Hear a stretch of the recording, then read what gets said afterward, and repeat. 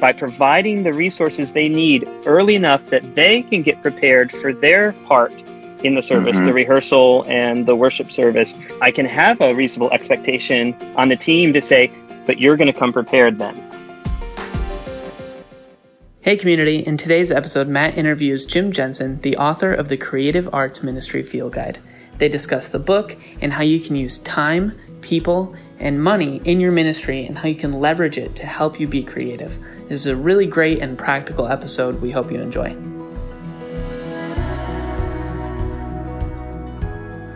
Hey. Hey, Matt. How's it going? How's it going? Good to see you, man. Yeah, good to be here. Yeah, nice to meet you. You go by James or Jim? Jim is fine.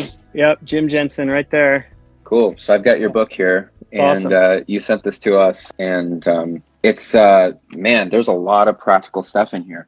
I got some questions. As I went through it, I kind of picked up some questions. I want to talk about the book, but just to start, just introduce yourself and like, what's your background?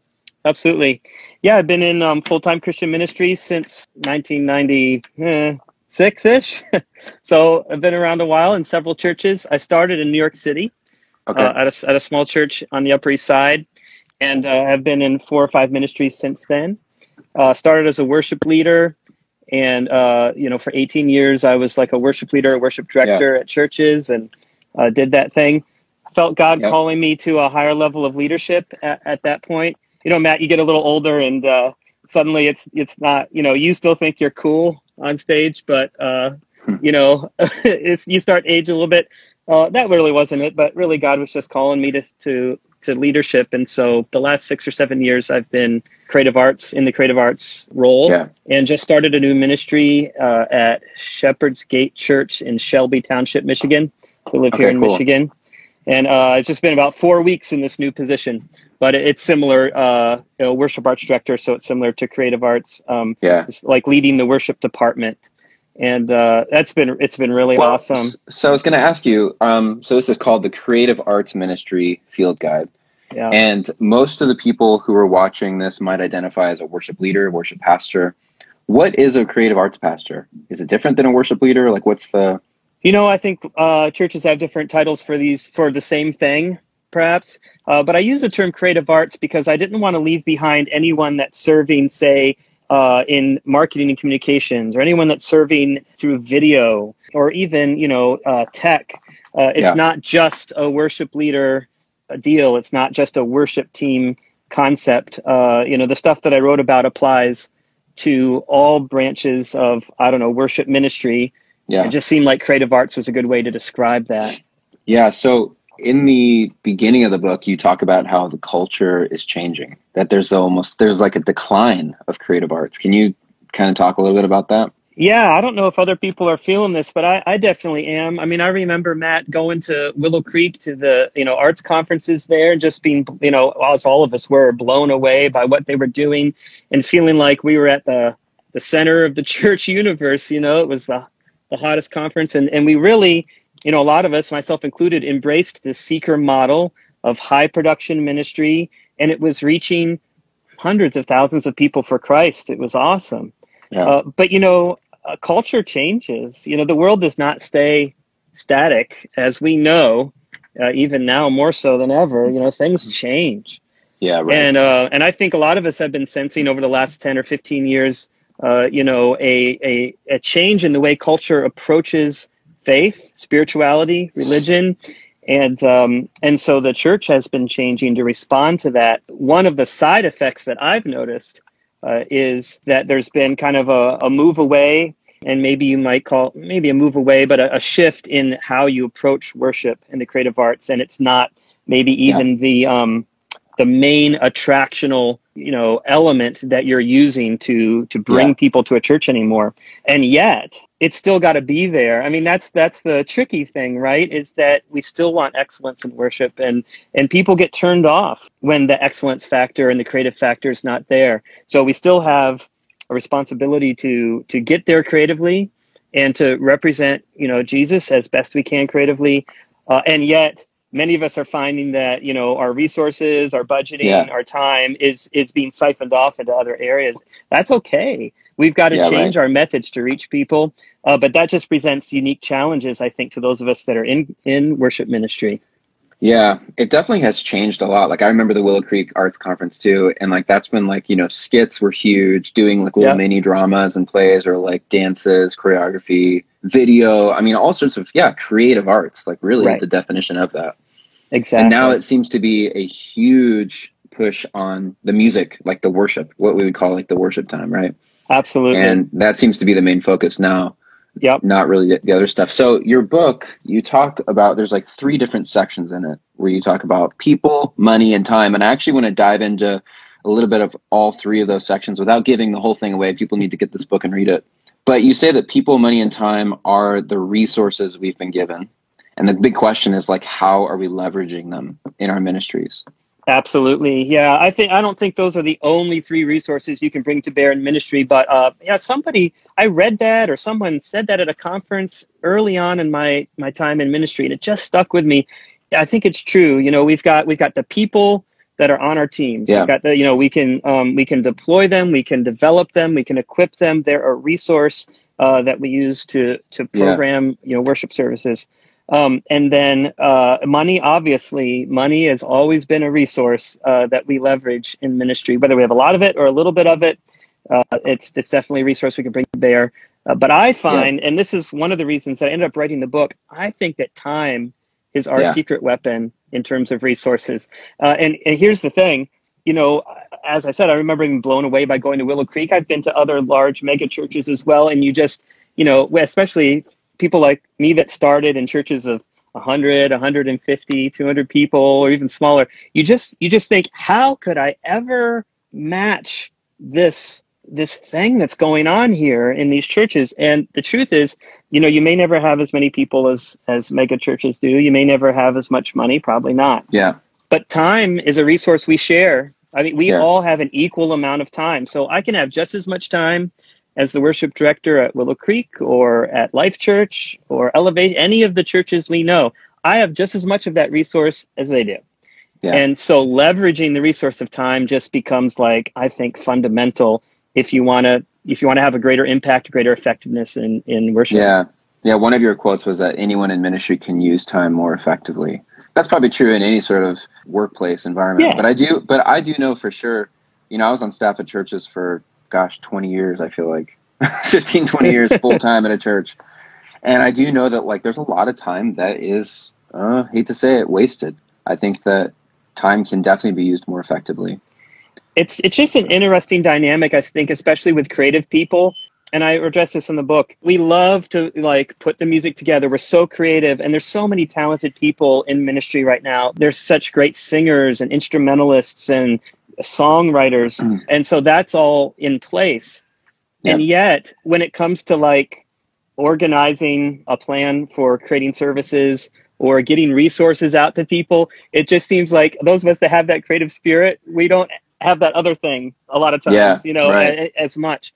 And so we get to Wednesday or Thursday rehearsal, or we get to Friday or Saturday before the service, and we're just in panic mode, got to get this done. And then it happens again because, of course, we're not producing musical theater here. It's not like you produce one thing and then just run the same thing night after night. No, it's new content, new services every single week. And you just get into this, I think, really negative cycle, just struggling every week to figure things out and respond to emergencies. But that's where time comes in, leveraging time can help that. And it seems like the big key thing to using your time wisely and time management is having an organizational structure, having a structure to use that time wisely. And you talk a little bit about organizational management, and I think it's really interesting because I do think that creatives sometimes buck against the system of my accountant, the accountant's asking me for these receipts and this spreadsheet, and creatives are maybe not spreadsheet focused usually. I'm a weird mixture where I love spreadsheets, but I also am very creative. Me too. That's one of the reasons I didn't even notice that I had anything worth a book.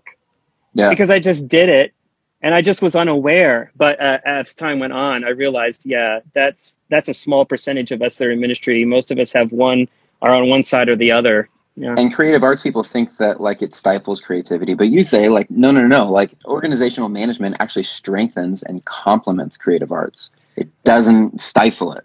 Talk about that a little bit. Yeah, that's one of the secrets that I don't think everyone understands, and I do go into it in depth in the book. So let's just take an example of you're planning, say, 6 or 7 days out. So you're planning about a week out.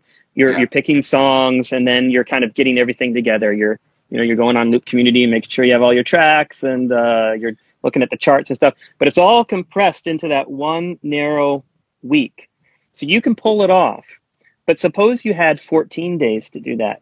Suppose that you're picking the songs 14 days out, and then you have a few days to think about what you could do with these songs. Could I add video support to what I'm doing in the song? Can I have, other kind of instrumentation? Should I strip the band away and just do, like, you begin to think of all of the creative and fun things you could do with these songs.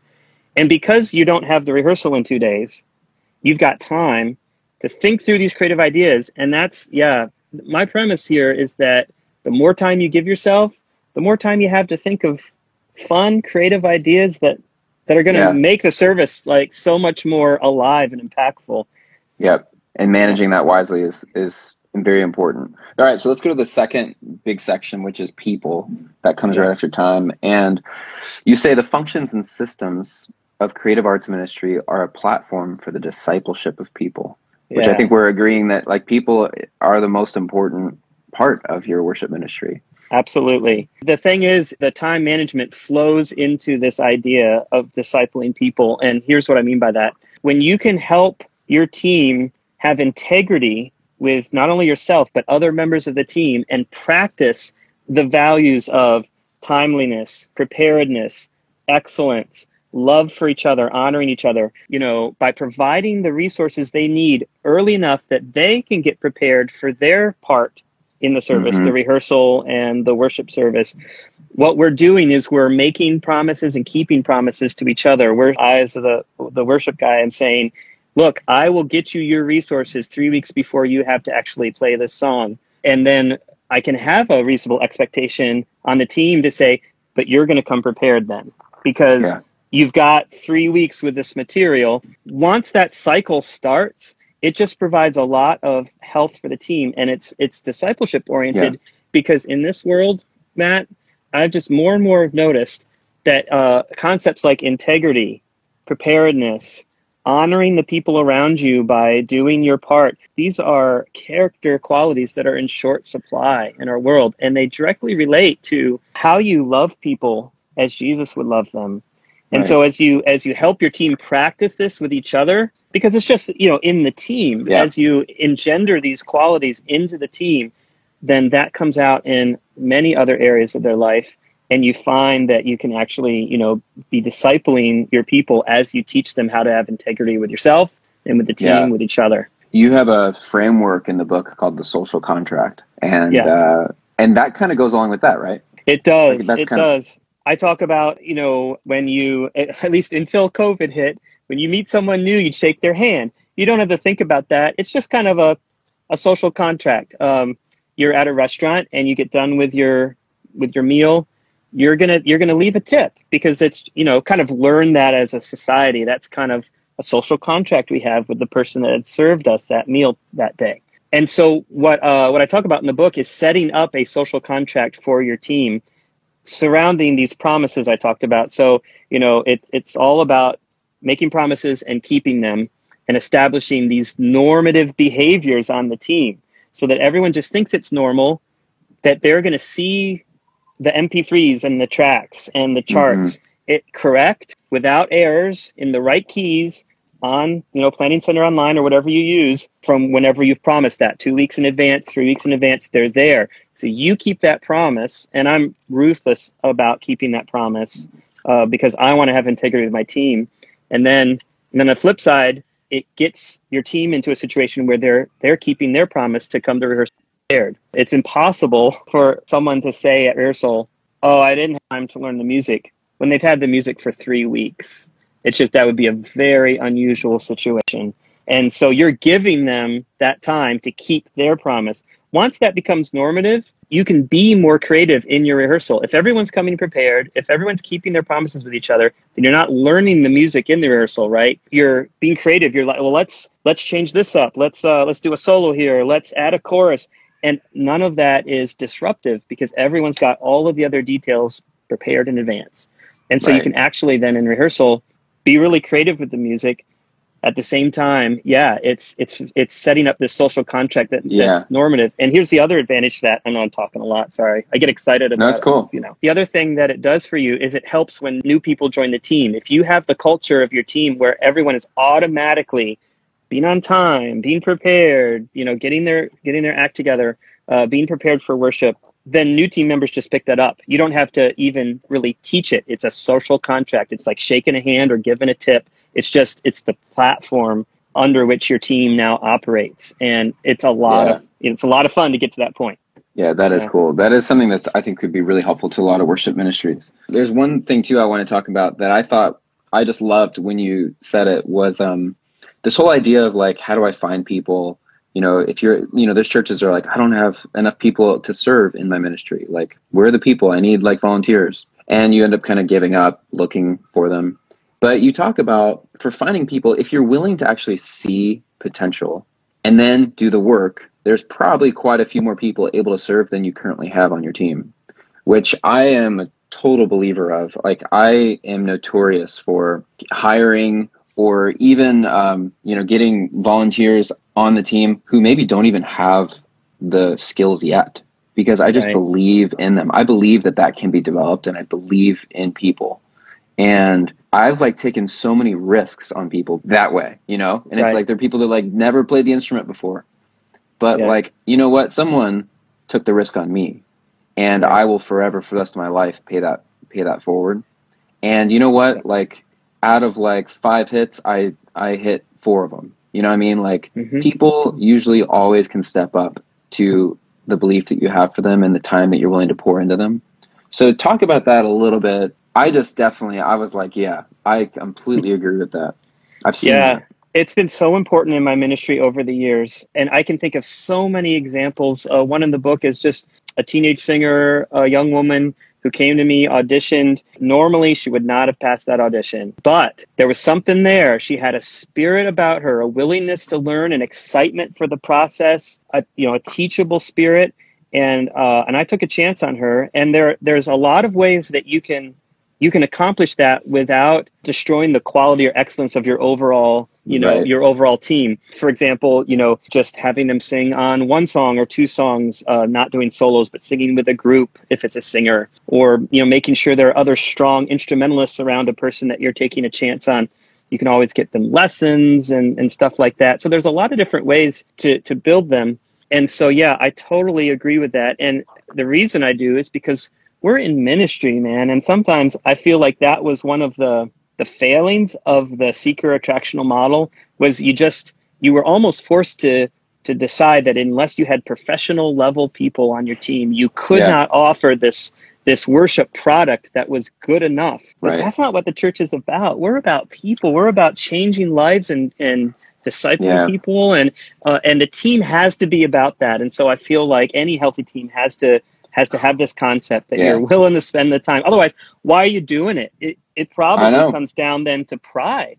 You're just trying to get something really great. You want to have the best worship team in your city.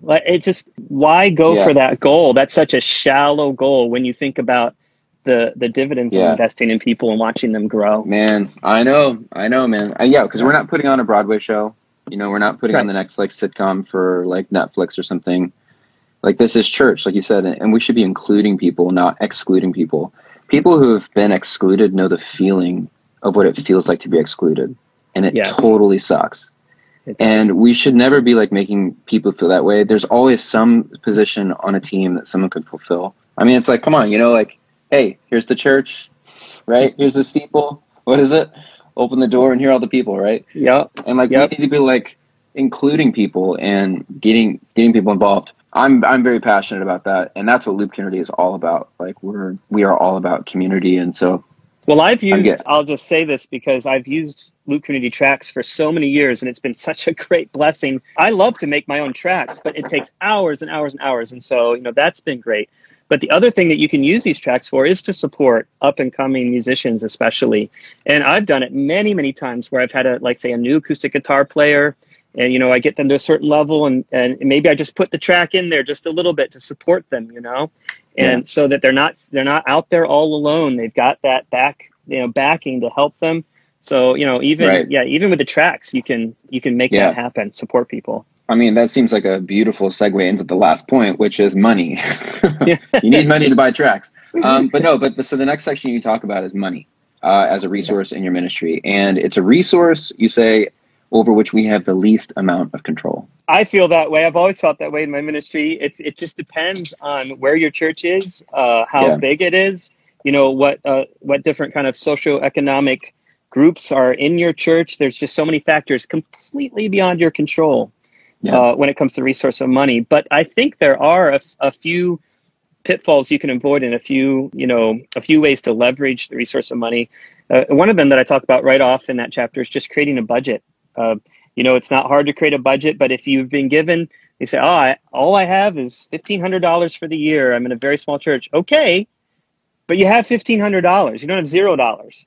Yeah. So what are you going to do with that money? And establishing those priorities is important. Being a good steward of what God has given you is the first step to, opening the door for more opportunities in that area. And so that's good. The other one that I'll just mention is Christmas and Easter. And maybe it's not a secret, but I put it in the book. Like, I use Christmas and Easter budgets to leverage equipment purchases and stuff all the time. There are times when I've got some Christmas budget here. Let's buy a few lights. Let's get the stage looking a little bit better with these lights. But then I've got the lights, as long as they last. The rest of the year. Yeah, absolutely. Totally. So, there are little tricks like that. And, there's also you can leverage, one-time gifts and things like that if you build relationships with people that can donate that way. And so, there are ways around not having it. Yeah. But being a good steward of it is important. Yeah. That's what I like about the book. There's a lot of little practical tips in there, little life hacks, I guess, of being a worship pastor, and very, very practical. You get pretty detailed and all these things. So that's really good. On a money perspective, what tips would you have for someone during the current COVID crisis? Because, a lot of churches are hurting right now financially. Maybe they're not bringing in the same amount of tithe money as they usually do. Yeah. And I think the longer this goes on, I feel like live stream viewer attendance is starting to drop more and more. What tips would you have for a worship pastor who's navigating the money side of this? One of the things that I say in the book is, in terms of priorities of what you do have, is that I've never felt bad about spending money on people, on developing people. And so, during this time, if there's any way to invest in your team, whether it's an online conference or, even supporting musicians. Yeah, a lot of Chipotle. That's critical. Yeah, if there's any way, and even at Shepherd's Gate and at my previous church, Crossroads, I was doing this during the COVID. There are musicians that live for gigging, and they are hurting desperately right now. And I've been able to leverage a little bit of our budget to help them out. So people that would normally just volunteer their time, even if it's just a token, just like, here, I appreciate you. Thank you so much for doing this. I think that's going a long way right now. The other thing that I'm finding that we're doing at Shepherd's Gate is I'm looking back in our catalog, the resources that we've already purchased, things we've already, have resources for. There's nothing wrong with coming back and redoing something, maybe with a different twist on it, reusing videos or songs, tracks, things like that. I find myself doing that just to save some money and to steward the budget right now. So maybe those things will help. It is hard. I mean, it's a crazy situation we're in. There's a lot of opportunities too. There are a lot of people searching, and we got to keep that in mind. That there's a lot of people that need Jesus more desperately now than ever before. So whatever we need to do to get that message out there. Yeah, man. And God wasn't surprised by this, and He's going to use it in a powerful way. So, Jim, your book, The Creative Arts Ministry Field Guide. Yep. Really great book. I recommend everybody to check it out. Where do people get it? Amazon? It's right on Amazon. So, you just go on Amazon. It's in print and digital form. And I priced it pretty low. I just, like you say, we're in COVID right now, and I just really want to get the information out. If it can help anybody, I don't want price to be a factor. So I encourage people to check it out there. Well, congratulations on completing your first book. And thanks for sharing your heart and for sharing your expertise and many years of experience. Good meeting you, man. Absolutely. It's great meeting you too, Matt. And I'll just say, again, thank you for all you're doing in your ministry. Truly, I don't know how often you hear it, doing what you do, but these tracks are huge, and it's really helped so many churches. I know it's helped me in my ministry. So thanks for doing your thing, and keep it up. Thanks, man. Nice to meet you. Take care. Bye-bye.